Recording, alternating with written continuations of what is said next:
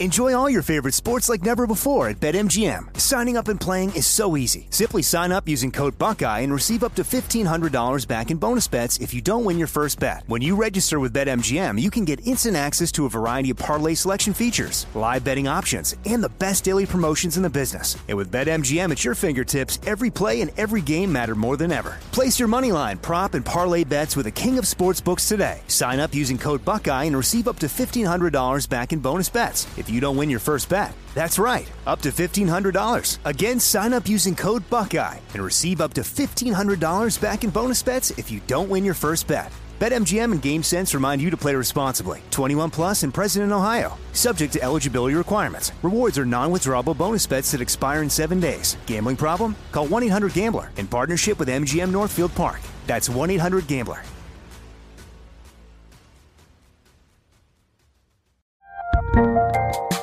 There's a lot happening these days, but I have just the thing to get you up to speed on what matters without taking too much of your time. The 7 from the Washington Post is a podcast that gives you the 7 most important and interesting stories, and we always try to save room for something fun. You get it all in about 7 minutes or less. I'm Hannah Jewell. I'll get you caught up with the 7 every weekday. So follow the 7 right now.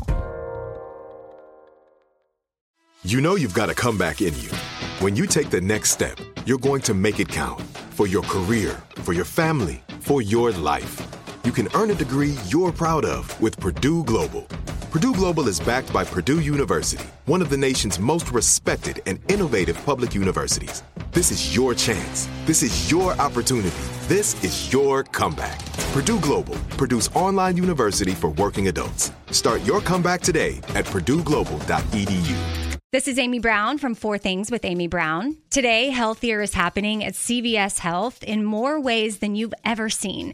It's wellness destinations for seniors, including select locations with Oak Street Health and CVS Pharmacy. It's doctors, nurses, pharmacists, and everyone in between offering quality care and support virtually, in person, and on the phone. It's in-home evaluations through Signify Health and meeting mental health needs through Aetna. And those are just a few of the ways that Healthier is happening. To see more, visit cvshealth.com/healthier happens together. CVS Pharmacy, Oak Street Health, CVS Specialty, Signify Health, and Aetna are part of CVS Health. Eligibility and services vary by location and individual.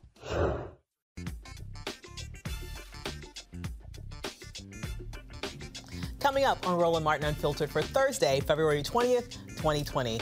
Roland is off today. I'm your host, Dr. Avis. The knives were out during last night's debates, with the main target being Michael Bloomberg. We'll show you some of the highlights. Former Trump associate Roger Stone has been sentenced to 40 months in prison for lying to Congress and witness tampering. I'll break it down with the panel. We have an update to the Syracuse University protests. Chancellor Kent Severud has left the interim suspensions filed against the Not Again SU protesters. He's lifted those suspensions. We'll also look at the impact of African-American music on the entire music industry and give you a preview of the new Museum of African-American Music opening this summer in Nashville. Plus, a new black doll in the image of Ella Fitzgerald. It's time to bring the funk on Roland Martin. Let's go. He's got it. Whatever the biz, he's on it. Whatever it is, he's got the scoop, the fact, the find. And when it breaks, he's right on time and it's rolling. Best believe he's knowing. Putting it down from sports to news to politics. With entertainment just for kicks, he's rolling. It's on Go Roll, y'all. It's Roland Martin, rolling with Roland now. He's funky, he's fresh, he's real, the best, you know he's Roland Martin now.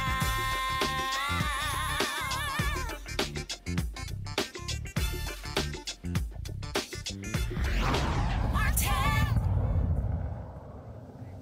Last night's Democratic presidential debate proved to be the most contentious one so far. Bloomberg made his first appearance. Biden and Warren had a lot to prove. Sanders was Sanders, and Klobuchar, well, she was Klobuchar. Here are some of the highlights. I'd like to talk about who we're running against. A billionaire who calls women fat broads and horse-faced lesbians. And no, I'm not talking about Donald Trump. I'm talking about Mayor Bloomberg. I actually welcomed Mayor Bloomberg to the stage. I thought that he shouldn't be hiding behind his TV ads. I don't think you look at Donald Trump and say, we need someone richer in the White House. Let's put forward somebody who actually lives and works in a middle-class neighborhood in an industrial Midwestern city. Let's put forward somebody who's actually a Democrat. Look.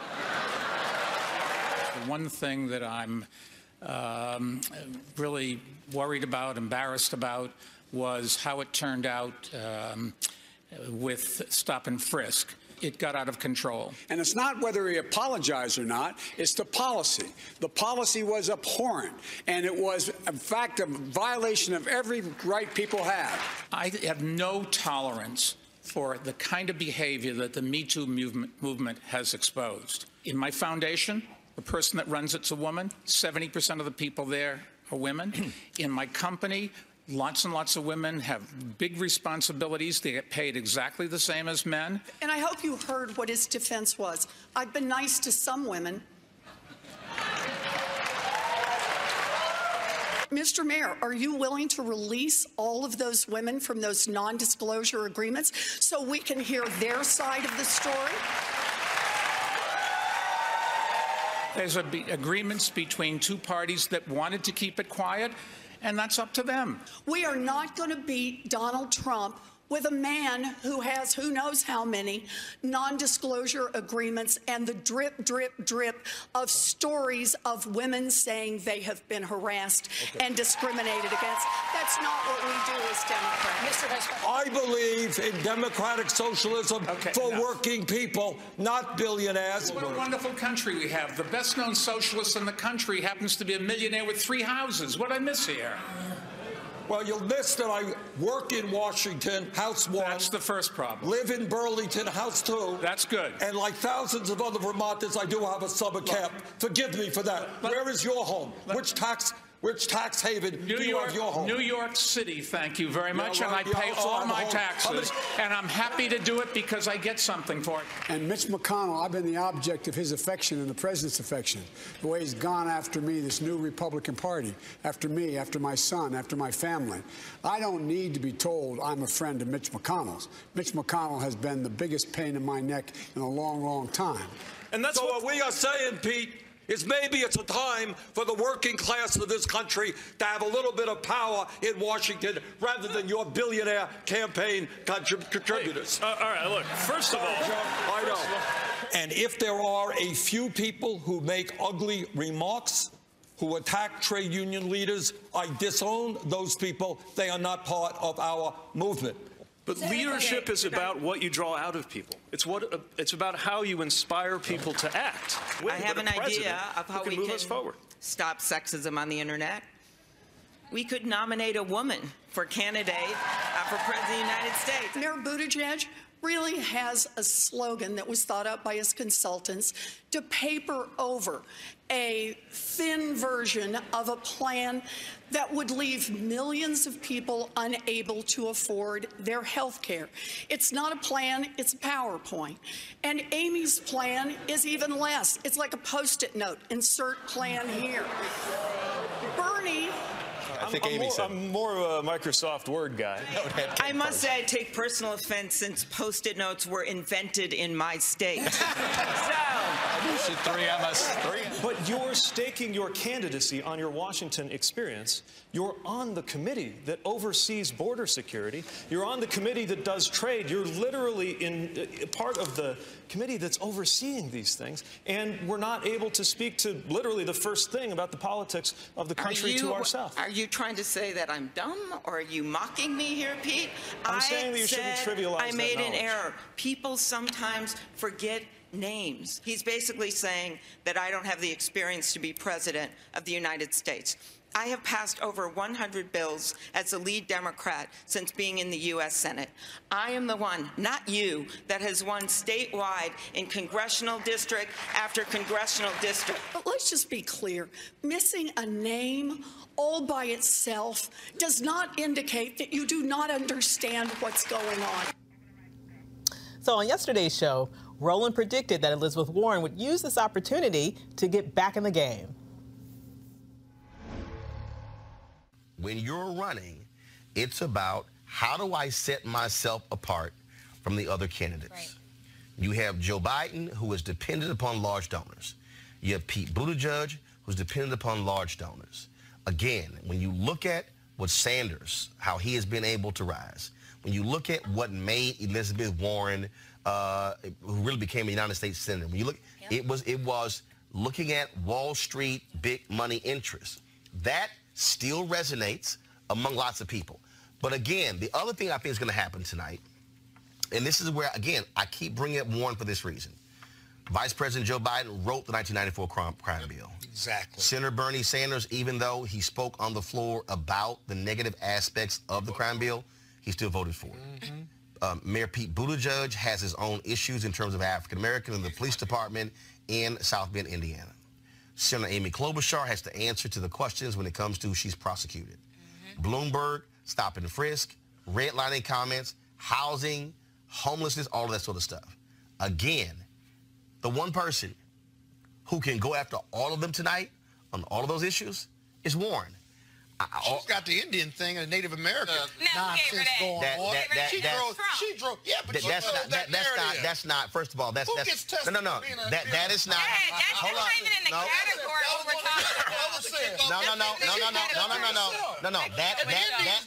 That is not a policy issue. There we go. Everybody else. I'm telling you tonight. I'm telling you tonight's debate and Tuesday's debate. I'm telling you right now.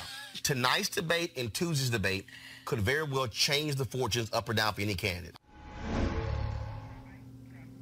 Well, Roland was right. Warren struck a lot of blows to everyone on stage last night, and one of the big ones was to Bloomberg. She shredded him for his treatment of women. Senator Warren, you've been critical of Mayor Bloomberg on this issue. Yes, I have, and I hope you heard what his defense was. I've been nice to some women. Just doesn't cut it. The mayor has to stand on his record, and what we need to know is exactly what's lurking out there. He has gotten some number of women, dozens, who knows, to sign non-disclosure agreements, both for sexual harassment and for gender discrimination in the workplace. So, Mr. Mayor, are you willing to release all of those women from those non-disclosure agreements so we can hear their side of the story?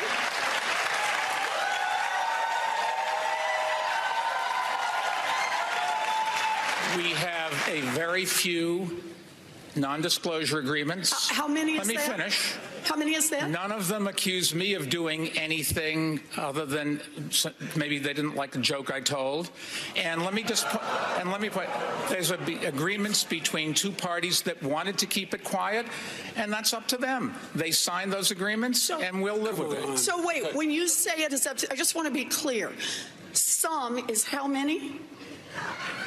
And when you say they signed them and they wanted them, if they wish now to speak out and tell their side of the story about what it is they allege, that's now okay with you? You're releasing them on television tonight? Senator? No. Is that right? Senator, the company and somebody else, in this case, a man or a woman, or could be more than that, they decided when they made an agreement that they wanted to keep it quiet for everybody's interest. They signed the agreements, and that's what we're going to live with. I'm sorry. No, the question is, are the women bound by being muzzled by you? And you could release them from that immediately, because understand, this is not just a question of the mayor's character. This is also a question about electability. We are not going to beat Donald Trump with a man who has who knows how many non-disclosure agreements and the drip, drip, drip of stories of women saying they have been harassed and discriminated against. That's not what we do as Democrats. So the next debate is February 25th in Charleston, South Carolina. Joining me on the panel tonight to talk about last night is Reese Colbert, Black Women's Views, and Erica Savage Wilson, host of Savage Politics Podcast. So that was an interesting night, was it not, ladies? Popcorn and wine now. I had a drinking game. Whoever says I'm the one. And I had Amy in mind because she is, I'm the one. I'm the one. Yeah, a little bit moderate. Yeah.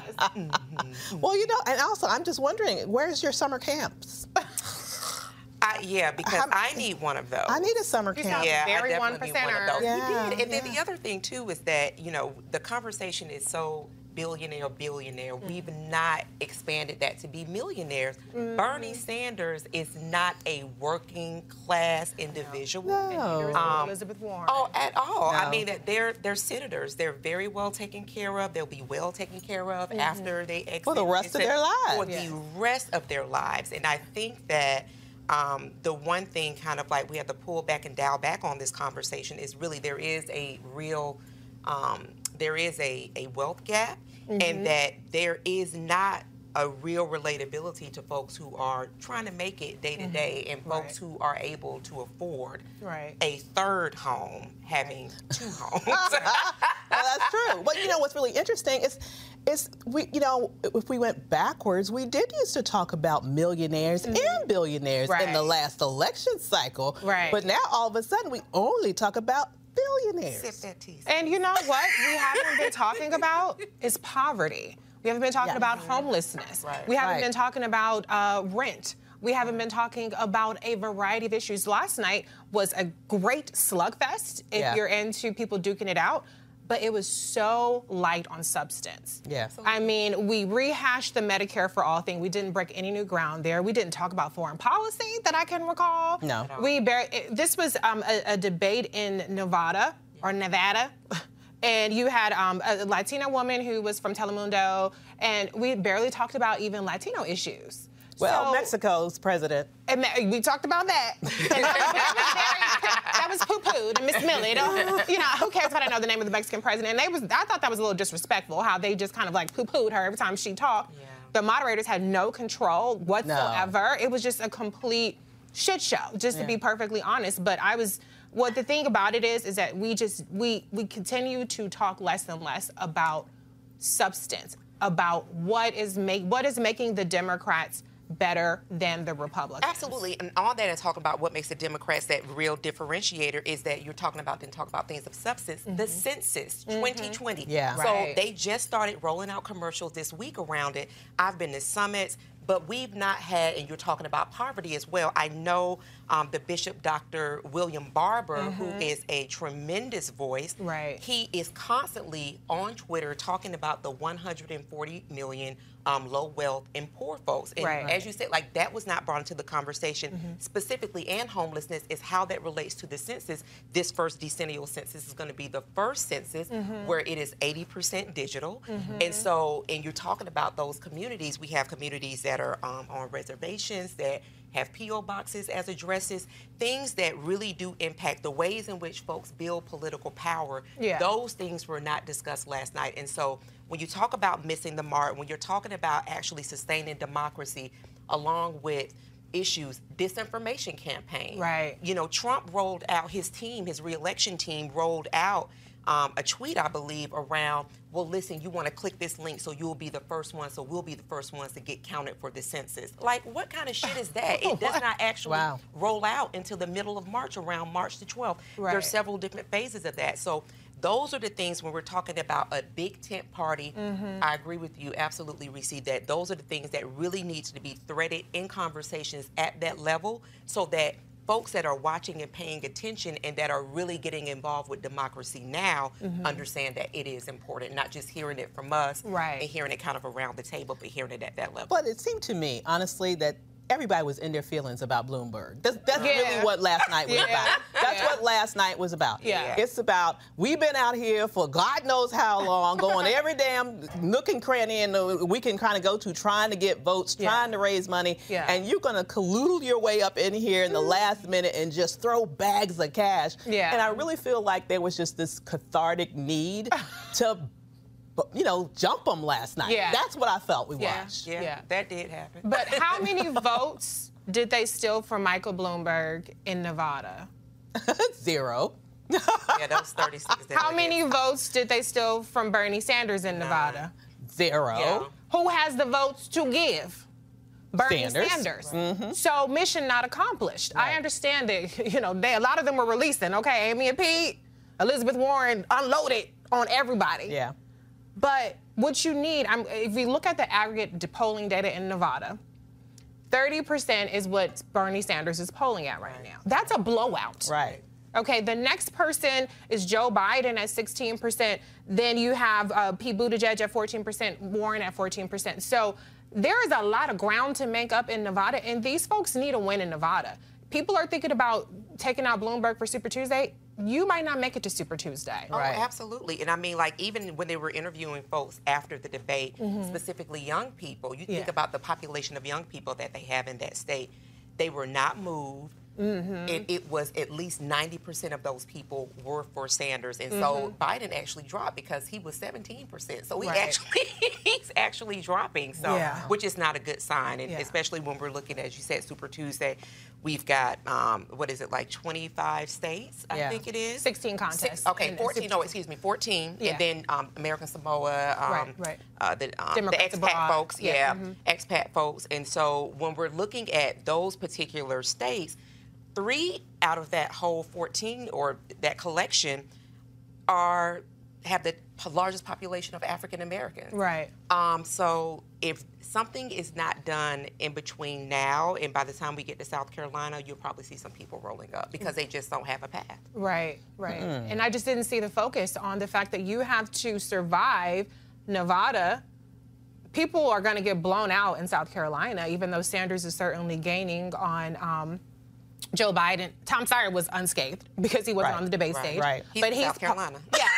Yeah. He has a pretty decent number in Nevada as well, and then he's also gaining quite a bit in South Carolina while Biden is trying to get other places. So I understand the need to unload on Bloomberg, but they had bigger fish to fry, and that's Bernie Sanders. When will they ever see that? I mean, this is the 7th, I believe, debate? Yeah. It's interesting to me that how there doesn't seem to be a very good strategy from any of them to really lay a blow. I've not seen one debate where I felt like someone really went for Bernie. How come he keeps falling under the radar? Yeah, I don't know. And then even like with Elizabeth Warren, there was something that she said, but it wasn't to him. Yeah. So there's almost like this gentleman's agreement, so to speak. Oh, it's not working out well for them. For none of them. I mean, had it not been for Bloomberg pointing out, I think, what a lot of us know around Bernie Sanders not being this revolution leader that he says that he is, I mean, like, I think that may have been the first time that people were like, oh, okay, then, well,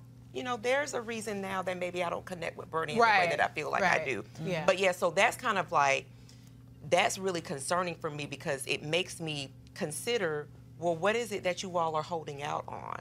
It can't be that you're actually afraid of him. What is it that you're holding back? Maybe they are. I mean, when he doesn't take responsibility for the behavior of his trolls online. Right. Every time he says what he has to say as a politician does, I disavow. You kind of remind me about how Trump handled the whole KKK thing, right? When, I disavow. I disavow. Yeah. But then when it comes to really taking responsibility, he always undercuts that by saying, but I don't really think they're my people. Right. And in Pete's defense, I will say, I think Pete had a strategy to go after Sanders, but Amy was like, so he had to kind of like handle that part. But my theory, the only thing I could think of is that, and we heard this in the last question where they talked about, should the person who wins the plurality of the votes become the nominee? And everybody was like, hell no. We need to let this process play out what it is, right? And so I think at this point, perhaps they just feel like, okay, Sanders support, you can't breach that. So they're all trying to get to second place. And they're hoping that, we have a contested convention, the superdelegates are going to bail them out, and they'll become the nominee because nobody has a first place, I'm trying to win the nomination with the most majority pledge delegate strategy on that stage. No, because, I mean, you got Pete that's going after Amy for her people, and then you've kind of got the Bloomberg and the Biden, which are kind of like the fallbacks. Right. So, yeah, it is a bit concerning. There's not really anybody that has a clear and focused message, and so I just hope people are really paying attention to that. Do you think there needs to be a backroom conversation someplace and say, some of y'all ain't got a path, get the hell out? Do you think? No, I don't even think that the Democrats are even strong enough to have that conversation. I mean, you know, we just think about what was the guy who's been running since 2017, like just dropped out like maybe a month ago. Oh, you're talking about Hickenlooper or Bennett? No, not Bennett. He's been running since 2017. John, just somebody who was taking up space. Delaney. So, yes, John Delaney. Yeah. So, it would have been nice for that conversation to have been had, I think, a few months ago. So I think that in the interest of kind of like television ratings and things of that nature is probably just going to continue to play out the way that it is now. And I think that there's an incentive to stay in, right? A lot of people see the benefit of having name recognition. Yeah. Certainly Bernie Sanders has benefited from that. Joe Biden has benefited from that. You know, if you have the money to continue on, then sure, why not? Other than your dignity, if I'm not losing. But, you know, people might be trying to kind of, you know, get some leverage. They're meeting lots of people. They're meeting donors and things like that. Look at Andrew Yang. He dropped out. I was just getting ready to say, Yang was able to parlay that into a contract with CNN. Like that. And then when you look at his background, you know, I kind of thought he was more accomplished than what I actually read. I was like, what? Well, I know he's rich, right? He's a successful businessman. Well, he's the owner. I don't even know that I would. I was unimpressed. Okay. But you know, he actually runs. It's nothing wrong with a nonprofit. He runs a nonprofit. He used to manage like a test taking facility. So it's not. I thought he was like this huge big tech guy. He really isn't. Yeah. We could say the same thing for Peter. So it just really, you know, anybody that has the kahunas to run. Right. Absolutely. So we still have a lot more drama to go, ladies. Yes. So we'll be back with more Roland Martin Unfiltered in just a minute. To me, there are no greater patriots in America's long history than the black citizens who are willing to die for a nation that was denying them their rights. Mike Bloomberg is the only Democratic presidential candidate that has a real plan to fight for those sacrifices that have been taken for granted for far too long. And I've got to think it was in hopes that their service and sacrifice might redeem those rights for their children and grandchildren. Introducing the Greenwood Initiative, a bold new plan to help black Americans create generational wealth. 1, we will help 1 million more black families buy a house.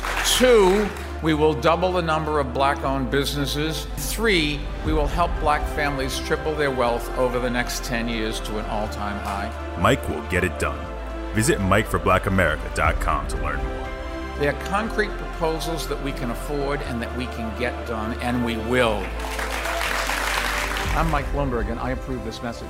Paid for by Mike Bloomberg 2020. Check out Roland Martin Unfiltered, YouTube.com/Roland S. Martin. And subscribe to our YouTube channel. There's only one daily digital show out here that keeps it black and keep it real. It's Roland Martin Unfiltered. See that name right there?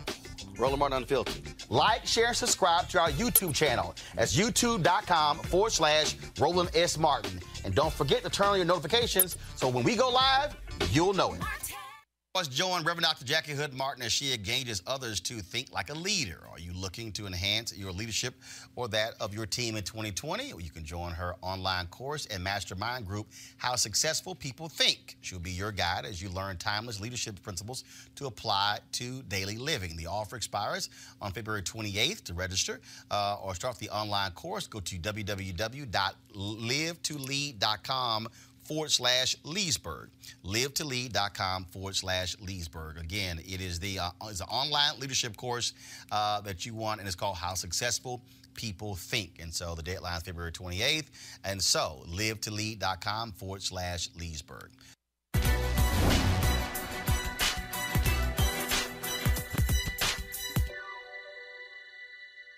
You have the ability. Now apply yourself. Educator Benjamin Mays.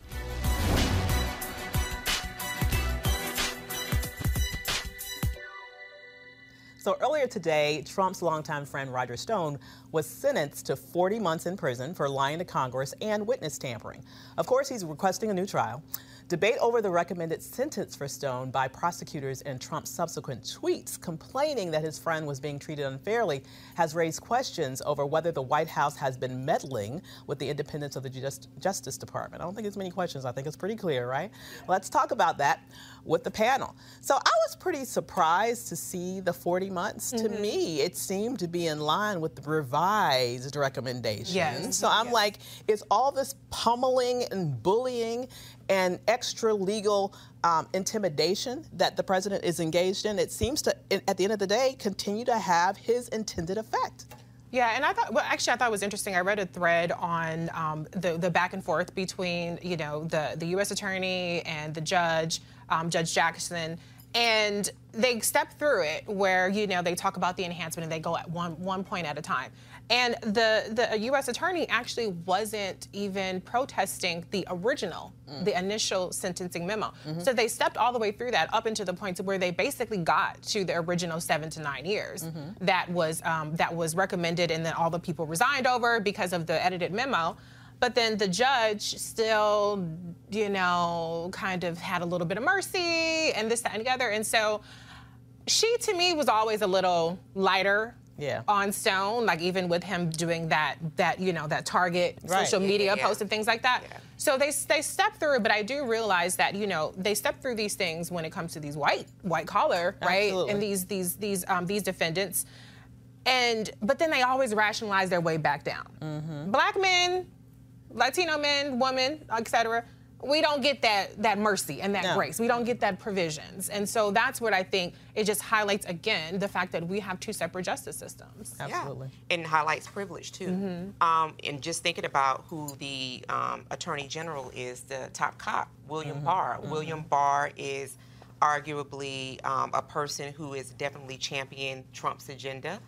He's made speeches to say as much. So I think that what this also shows us, and when we're thinking about white-collar crimes, like during this tenure of this regime, have been prosecuted at the lowest rate that it has historically.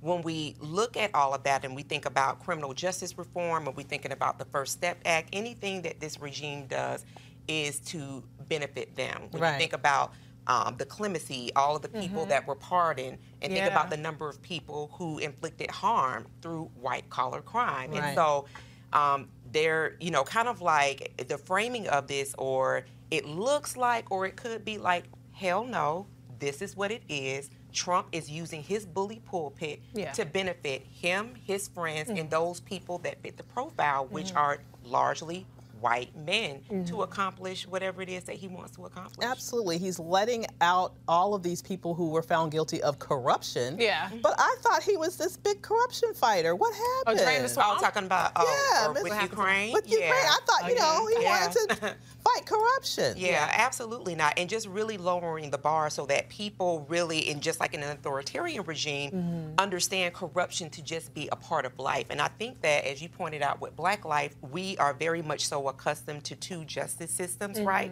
But for this to be playing out collectively in a way and in a position where folks really held on to the White House as being this mythical West Wing type episodic thing, people are really seeing that you get a person that is actually what we know them to be in the Black community. Right. This is daily life for Black folks. Right. This is the shit we've been talking about for centuries and centuries. So I think this is playing out in the way that we understand it to be in Black life, which is privilege always manifests itself. And at the same time, you have Bill Barr out here, feigning that he is so distressed. I don't believe he's that so for a hurt. second. He's about to resign. Lies, CBS, on top NPR, of lies. CNN, stop running that stuff. Yeah. Stop. It is to me, that really kind of like furthers the trauma. Right. To even, this man gives speeches on the regular talking about unitary executive theory, where really everything needs to go through the president.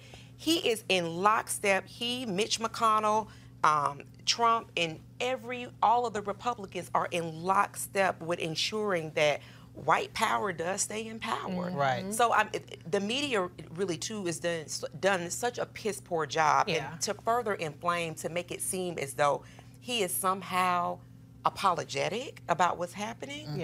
Please, you made it happen, bro. And I think the media they cannot help themselves. They have to try to instantly rehabilitate Republicans, in particular Trump administration officials. They were trying to make John Bolton out to be a hero. Yeah. You know, when he could have testified to Congress, but he's out shilling his book. Right. You know, and so they always have that inclination to try to give them benefit of the doubt, you know, during the impeachment on background. Oh, these Republicans really think that he's guilty and this, that, and the other. Stop, like you said, stop doing it. Right. It's complete bullshit. We're sick of hearing it. Hold people accountable. If you want to resign, guess what? Do what the other attorneys did and resign. Right.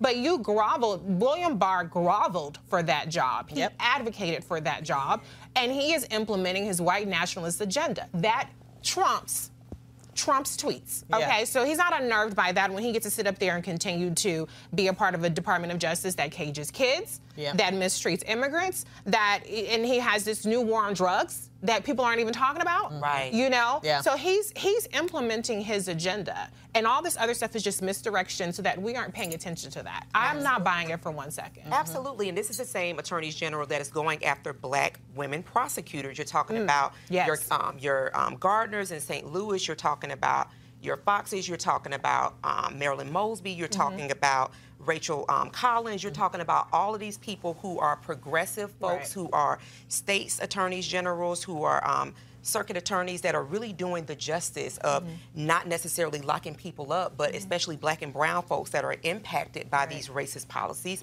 to offer some type of restorative justice, to offer rehabilitation instead of jail sentences. And then you're talking about the same person that has this mandate of ICE trucks, military-style trucks. You know, I'm a veteran. There is no need for a tank to be in the streets. Military-style trucks rolling out in sanctuary cities to inflict terror on folks that are not documented Americans. So I agree, like Reese said, there's no way in hell that he feels bad about anything that Trump's doing, and for the press and media to continue to cover it as such and to not even call into question who this person is, what he represents, what he's been in lockstep with is really doing an injustice. It is. And I'm wondering how, this is what makes the election to me so high stakes for me. Because if he's doing all this now, can you imagine what it'd be like if he won another term? Yeah. He doesn't have to worry about re-election ever again? Yeah. I don't think he's worried about it, right? To be honest with you. I mean, where's Lindsey Graham in calling Bill Barr's ass in there and saying you need to testify and you need to explain why you had high-level officials resign? Why you have obstruction of justice that's happening on Twitter? Why are you personally intervening in investigations? He didn't have the balls to answer that question when Kamala Harris asked him about it. Bring him back in there and make him answer these questions. What he knows is that right now, the congressional branch, which is, you know, at least the Senate is run by Republicans, has abdicated their constitutional responsibility. So he can do whatever the hell he wants to do. Even right now. Well, I think March 31st, he has to go in and answer some questions, so we'll see what's happening right now.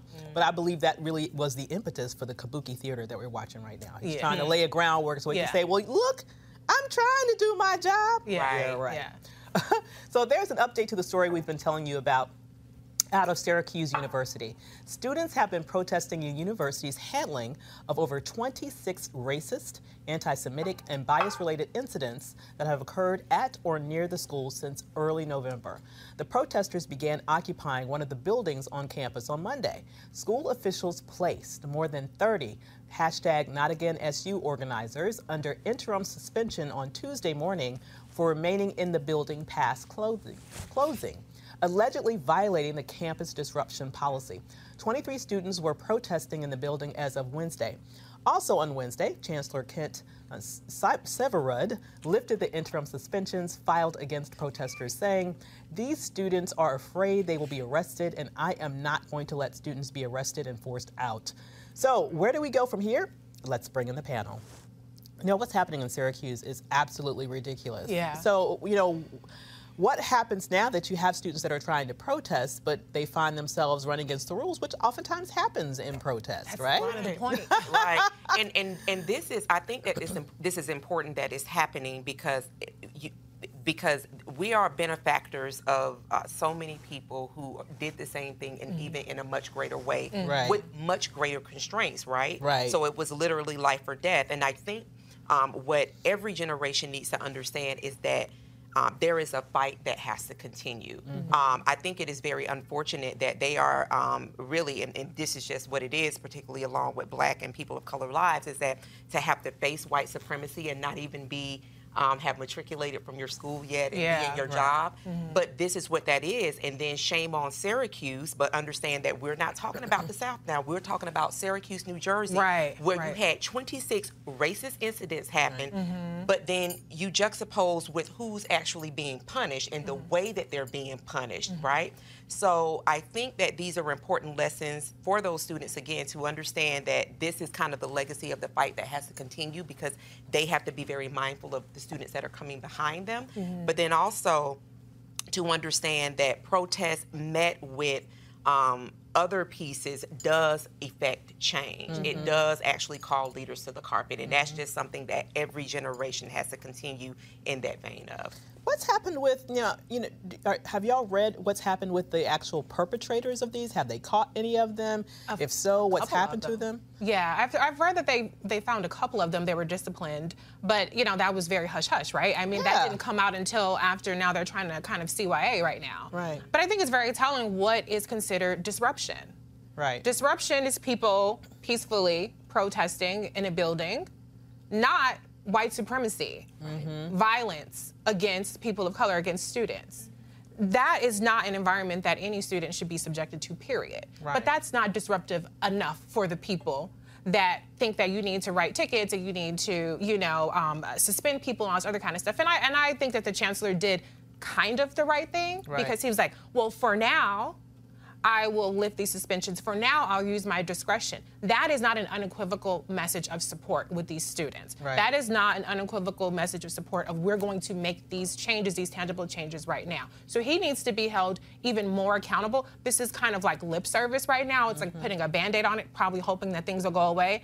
And I'm so sick of people wanting us, and I mean, I'm not there, but you know what I mean, Black people to protest in a way that doesn't offend their sensibility. Right. Even though us walking around in a hostile environment offends our state of being. Right. So we need to start trying to bridge that understanding where people understand that white supremacy is disruptive to us. Right. And that should not be okay with you. Absolutely. And I don't think that that's something that's going to be solved anytime soon, because white fragility, right? Even when we look at the way that, and this has been brought up over and over again, the way our primaries are constructed, you're talking about major polling was done on two of the whitest states, right? Whose delegate count, I mean, when you think about South Carolina, when you think about the states that have the largest population of Black folks, it does not even, it's not equal. Some of the states blow them out. And so it is that white fragility, it is making sure that things are tailored around whiteness and white sensitivity. So, for the students, I hope, again, that this is something that they just really kind of understand that as unfortunate as it is, this is actually a part of Black life, and that they are able to really push forward in ways that really do, especially with the advent of social media, does call, attention to what's happening in Syracuse, as I just want to continue to point that out, that this is not something that is regional, that this is something that is all across our nation. Oh, it absolutely is. I mean, we've been having hate crimes, for example, go up in this nation every year since this thing was running for president. So it is something that proliferates our culture, and I'm hoping that the chancellor bears out some real punishment to the perpetrators. Yeah. Because the only way you stop this is you make an example out of people. Yeah. And so I'm hoping that they have enough kahunas to do that. So we're going to take a break. For real, I'm not holding up breath either. We're going to take a break, and when we come back, a look at the impact of African-American music on all music. Mike Bloomberg is the only Democratic presidential candidate that has a real plan for Black youth and education. It's called the Greenwood Initiative. We'll make public college tuition free for all low-income students. We'll forgive college loans for students who were exploited by failed for-profit colleges. Mike knows investing in our teachers is investing in our children. We'll also recruit more Black and Latino teachers, as we did in New York City, because studies show they can make all the difference. And we'll also invest much more in historically Black colleges and universities, because many of the HBCUs are struggling. And the first step to achieving generational wealth is taken in the classroom. We'll incentivize state and localities to create financial literacy classes. Mike will get it done. Visit MikeForBlackAmerica.com to learn more. They are concrete proposals that we can afford and that we can get done, and we will. I'm Mike Bloomberg, and I approve this message. Paid for by Mike Bloomberg 2020. You want to support Roland Martin Unfiltered? Be sure to join our Bring the Funk fan club. Every dollar that you give to us supports our daily digital show. There's only one daily digital show out here that keeps it black and keep it real. It's Roland Martin Unfiltered. Support the Roland Martin Unfiltered daily digital show by going to RolandMartinUnfiltered.com. Our goal is to get 20,000 of our fans contributing $50 each for the whole year. You can make this possible. RolandMartinUnfiltered.com.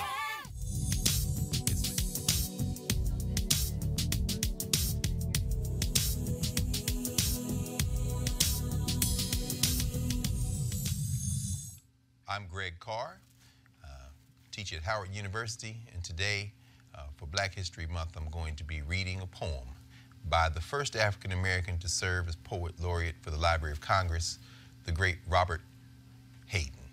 The poem, Renegade, Renegade. Runs, falls, rises, stumbles on from darkness into darkness, and the darkness thicketed with the shapes of terror, and the hunters pursuing, and the hounds pursuing, and the night cold, and the night long, and the river to cross, and the jack-o'-lanterns beckoning, and blackness ahead, and when shall I reach that somewhere morning and keep on going, and never turn back, and keep on going? Renegade, renegade, renegade. Many thousands rise and go. Many thousands crossing over old mythic north, old star-shaped yonder Bible city. Some go weeping and some rejoicing, some in coffins and some in carriages, some in silks and some in shackles. Rise and go and fare you well. No more auction block for me. No more driver's lash for me. If you see my Pompey, 30 years of age, new breeches, plain stockings, Negro shoes. If you see my Anna, likely young mulatto branded E on the right cheek, Aura on the left, catch them if you can and notify subscriber. Catch them if you can, but it won't be easy. They'll dart underground when you try to catch them. Plunge into quicksand, whirlpools, mazes. They'll turn into scorpions when you try to catch them. And before I'll be a slave, I'll be buried in my grave. North Star and Bonanza Gold, I'm bound for freedom, freedom bound, and oh, Susanna, don't you cry for me. Renegade, renegade, rises from their anguish and their power, Harriet Tubman, woman of earth, whip-scarred, a summoning, a shining, mean to be free. And this was the way of it, brethren. Brethren, way we journeyed from Cape to Can. Moon so bright, no place to hide, to cry up and the paddle rollers riding. Hound dogs belling in the bladed air, and fear starts a mumbling. Never make it, we'll never make it. Hush that now. And she's turned upon us, leveled pistol, glinting in the moonlight.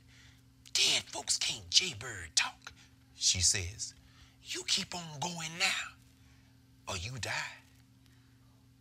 Wanted, Harriet Tubman, alias the General, alias Moses, stealer of slaves, in league with Garrison, Alcott, Emerson, Garrett, Douglas, Thoreau, John Brown, armed and known to be dangerous. Wanted, reward, dead or alive. Tell me, Ezekiel, oh, tell me, do you see male Jehovah coming to deliver me? Shh. Who thou calling in the ghosted air? 5 times calling to the haints in the air. Shadow of a face in the scary leaves. Shadow of a voice in the talking leaves.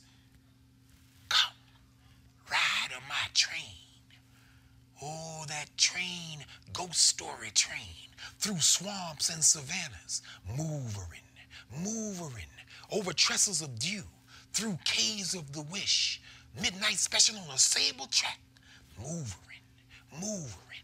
First stop mercy, and the last hallelujah. Come, ride on my train. Mean to be free.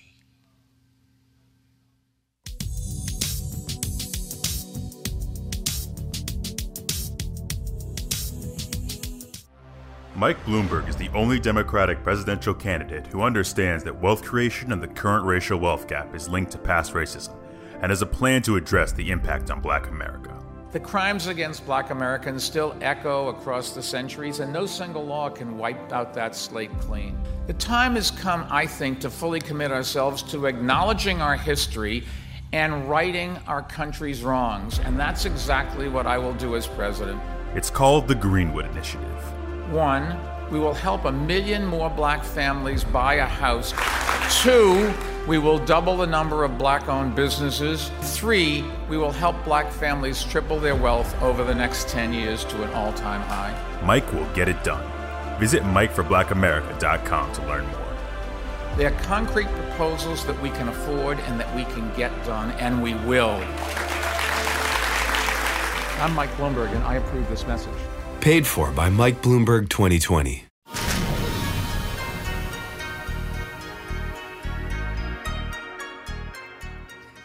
There's no question that African American music has impacted every other form of music in America. Thanks to the National Museum of African American Music, scheduled to open in Nashville this summer, music lovers everywhere will be able to trace the history of African Americans' contributions to musical genres spanning generations. Everything from spirituals and gospel to blues and jazz to R&B and hip hop. Joining me to talk about the educational experience is Henry Beecher Hicks, Chairman and CEO of the National Museum of African American Music. Hello there, Mr. Hicks. How are you? I'm doing great. Thank you. How are you? I am great. So this is such exciting news that there will be a specific museum that's going to really pay homage to the groundbreaking work that our creativity has given the world. Could you tell us a little bit about this new museum? Absolutely. I said it's about time, right? Absolutely. So we'll be right in the heart of downtown Nashville, 56,000 square feet. It's a $60 million project. It's been in development for more than 20 years. And we are finally about to open to the public here just this coming Labor Day. It will deal with, as I like to say, everything from slave songs to hip hop and everything in between. So we'll really tell a story of the African American contribution to American music and culture, starting right at 1619 and then going all the way up through the present day. So whatever your favorite is, whatever your jam is, we'll cover it in the museum. Oh my goodness, that is exciting. People need to be starting to plan their trips right now. No. Absolutely. You know what? I think of a better party to be at than where we'll be on Labor Day. You know, that's a good point. So I'm thinking, are you going to have like live performances there? Are you going to have this big grand opening with music and historic museums right in the place? Yeah, absolutely. All kinds of events are being planned, and you know we're keeping it just a little bit hush hush at the moment. But over the next few weeks, we'll roll out more details. We're going to start right with our I will say this: we'll start with our Celebration of Legends event, which will be held for the 7th time, actually early. So May 28th is when we'll do that, and then going forward right up through the grand opening itself, which will be Labor Day weekend. So more details to follow. Now, I'm just wondering, really, you know, how popular this is going to be, not just in this country, but I believe as a draw for people all around the world. When you look at what happened here in Washington, D.C. with the Smithsonian Museum of African American History and Culture, it became the most visited museum in the entire world after its opening. Are you expecting a similar level of success with this museum? Well, we certainly hope so. I mean, it's really difficult to predict exactly how many people and how popular it will be. What I will say is that last year, 16 million people visited Nashville, and we really think that this museum will be a big addition to the tourism scene. And in particular, we expect that it will draw music lovers from around the country and around the world. Absolutely. And will be one more reason specifically for African Americans to come and hang out with us in Nashville. I completely agree. I mean, I am someone who loves to travel all over, and I don't care where I've been in the world, whether it's Europe, whether it's the continent, whether it's the Pacific, wherever I am in the world. The reflection of American culture that I see is our culture specifically, and and to drill down even more than that, it is often our musical genius that I see reflected everywhere, and people seeking to emulate it. And so, you know, when you think about the international impact, it's been incredible. Right. I mean, and that's the story. I mean, one of the things that I think has been, you know, underreported in American culture is just how significant African Americans, roles African Americans play in our culture. And that is specifically true when it comes to music. And there are many, many examples of that. Folks who have borrowed from our culture and from our genius to create forms of music such as rock and roll. And, you know, folks like Mick Jagger and the Beatles certainly give credit to, and even Elvis Presley gave credit to African Americans for influencing the music that they shared with the world. And so that is true across any genre, any period of time. And we really want to make sure this museum really gives the African American creators and geniuses and the credit that they deserve. And so we'll highlight everyone and the excellent contributions they make to music, but especially those African American artists and the context. One of the things that's important to us in this museum is that we are not focused on genre as much as many museums might be. We really are placing this music, placing this culture in a historical context. So in the 1700s, what was American life like, and specifically what was African American life like? Very different than the way it is today. Mm-hmm. And so that difference comes out in that expression of American life comes out in the music that we share. And so we will make sure that comes through in the way the visitor experiences the music in the museum. Oh, that is awesome. Are there going to be like some hands-on exhibits? Like, can I try to sing when I'm there? You can. In fact, we're expecting that you will and that you'll do great. Yes, there'll be more than 20 interactives through the museum. So we're really trying to make this a modern expression of a museum, a place where, you know, I hope that families of all ages will want to come and to share in the experience of music, but also a place where young people will want to come and just hang out, not just when mom or dad brings them to the museum, but where they want to come and hang out and learn and listen and play and have a good time. So we're trying to make it a place where folks from all walks of life will want to come and learn with one another and learn something and yet go home patting their foot and smiling and maybe even beatboxing. And yes, you can sing. Oh, thank you. I don't know that I really can sing, but I will definitely give it a try. I got you. I'm your backup. As long as you got some auto-tune in there, sister's good, okay? I got you. No worries. Well, listen, where can we go to find out more about your museum and getting ready for opening? Absolutely. So you can find us on all social media channels at The NAMAM. We call it NAMAM, at The NMAAM. And then you can go to the web at blackmusicmuseum.org, blackmusicmuseum.org, and you can find out all kinds of stuff. And over the next few weeks, we'll be releasing more and more details about exactly what that grand opening will look like.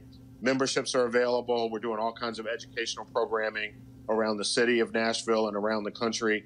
And so folks can kind of plug in, see what's going on, and we'll keep you updated. That sounds great. Thanks so much for joining us, and congratulations. Thank you so much. Look forward to seeing you in Nashville. Absolutely. Oh, my goodness. That sounds like so much fun.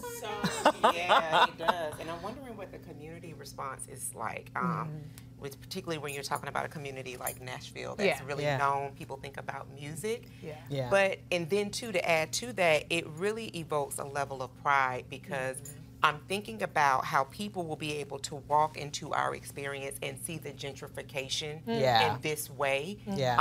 So much of what, and you all talked about it in the interview, so much of what is emulated in different cultures is from the original. And I just always hold true that Black folks are original. We are everything and we are eternal. And so to be able to experience that and have our story told in such an eloquent and profound way. Yeah. That, for me, for the imprint to be on our children, and especially as a reminder for, our elders that hold this history, I think that is going to be game-changing. Absolutely. Yeah. It actually reminds me a lot of the, the National Museum of African American History and Culture, the Smithsonian, the Blacksonian. They have a really amazing exhibit on Black music, and it's not as, well known that that's there because everybody focuses on the History Gallery. So when I looked at that video, I was like, oh my God, this is like that on steroids, So that is incredibly exciting. I love the interactive part of it. And I also appreciate how he said it's not so much genre-based because, sometimes people can be like, all right, well, that's not really my thing. I'm just going to tune that out. I'm going to focus on this genre. But going through the historic aspects of it and how it shaped Black life and American culture I think that's a really huge part of why that's going to be really amazing. Absolutely. I mean, when he talked about going back to the 1700s, the one thing I started thinking about is having gone to the slave castles. Yeah. And I thought about lining hymns and how our ancestors, took those words and they used it as a way to really push forward. Like on the other side of those words were not freedom for them, but it was a way of really encouraging and connecting and just really passing on something that's very powerful that all these, years later, there are folks, there are churches, there are places of worship that still hold those traditions very, very strong and true. So, absolutely. Yeah. And when you think about our creativity, oh, God. I mean, really, there are no people on the planet that are more creative and innovative than we are. And music is one of those ways that over and over and over again, we have been the groundbreakers, developing new types, developing entirely new genres that the rest of the world eventually comes to try to mimic. It's just incredible to be able to have that history all sort of put together in one place. Yeah, absolutely. And it's not lost on me either the irony that, Nashville is known more for country music. So I like that it's bringing another little flavor to Nashville. Yeah. It's like, okay, Black music is here, people. So let's go on ahead and represent. Yeah, because we're innovators in that space too. Absolutely. That's very true. Absolutely. And it didn't start with Lil Nas or whatever his name is. Lil Nas X. It did not. It did not. It did not start with him. And finally, there was a time when it was rare for little Black girls to see dolls that look like them. Those times are changing.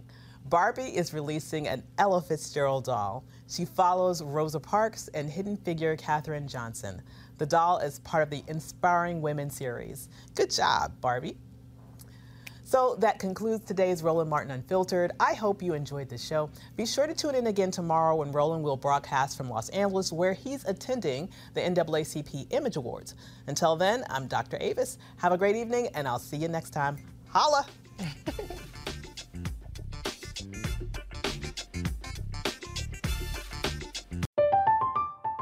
I'm Katya Adler, host of The Global Story. Over the last 25 years, I've covered conflicts in the Middle East, political and economic crises in Europe, drug cartels in Mexico. Now I'm covering the stories behind the news all over the world in conversation with those who break it. Join me Monday to Friday to find out what's happening, why, and what it all means. Follow The Global Story from the BBC wherever you listen to podcasts. Open a limited-time 11-month certificate at Kemba Financial Credit Union. At 5.25% APY, it's more than triple the national average, plus it's a safe and secure way to grow your money. Visit your local branch or kemba.org/cb for details. Offer expires May 31st, 2024. APY equals annual percentage yield. Restrictions apply. $500 minimum and $250,000 maximum deposit. Advantage status required. Comparison based on bank rate average. Federally insured by NCUA. With the Lucky Land Slots, you can get lucky just about anywhere.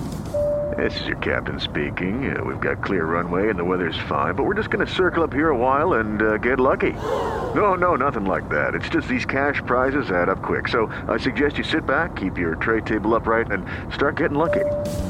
Play for free at LuckyLandSlots.com. Are you feeling lucky? No purchase necessary. Void where prohibited by law. 18+ terms and conditions apply. See website for details. Are you looking for the perfect move-in ready home this spring season? Now's the time to buy at Fisher Homes. For a limited time only, enjoy below-market interest rates starting at 5.375% APR, 6.139% APR. With these exclusive lower rates, you can save hundreds on a move-in ready home and start enjoying the benefits of home ownership even faster. Schedule your personal tour with one of our new home specialists at FisherHomes.com and make this spring the season you find your perfect home sweet home. Financing provided by Victory Mortgage, LLC, NMLS 461249, Equal Housing Lender.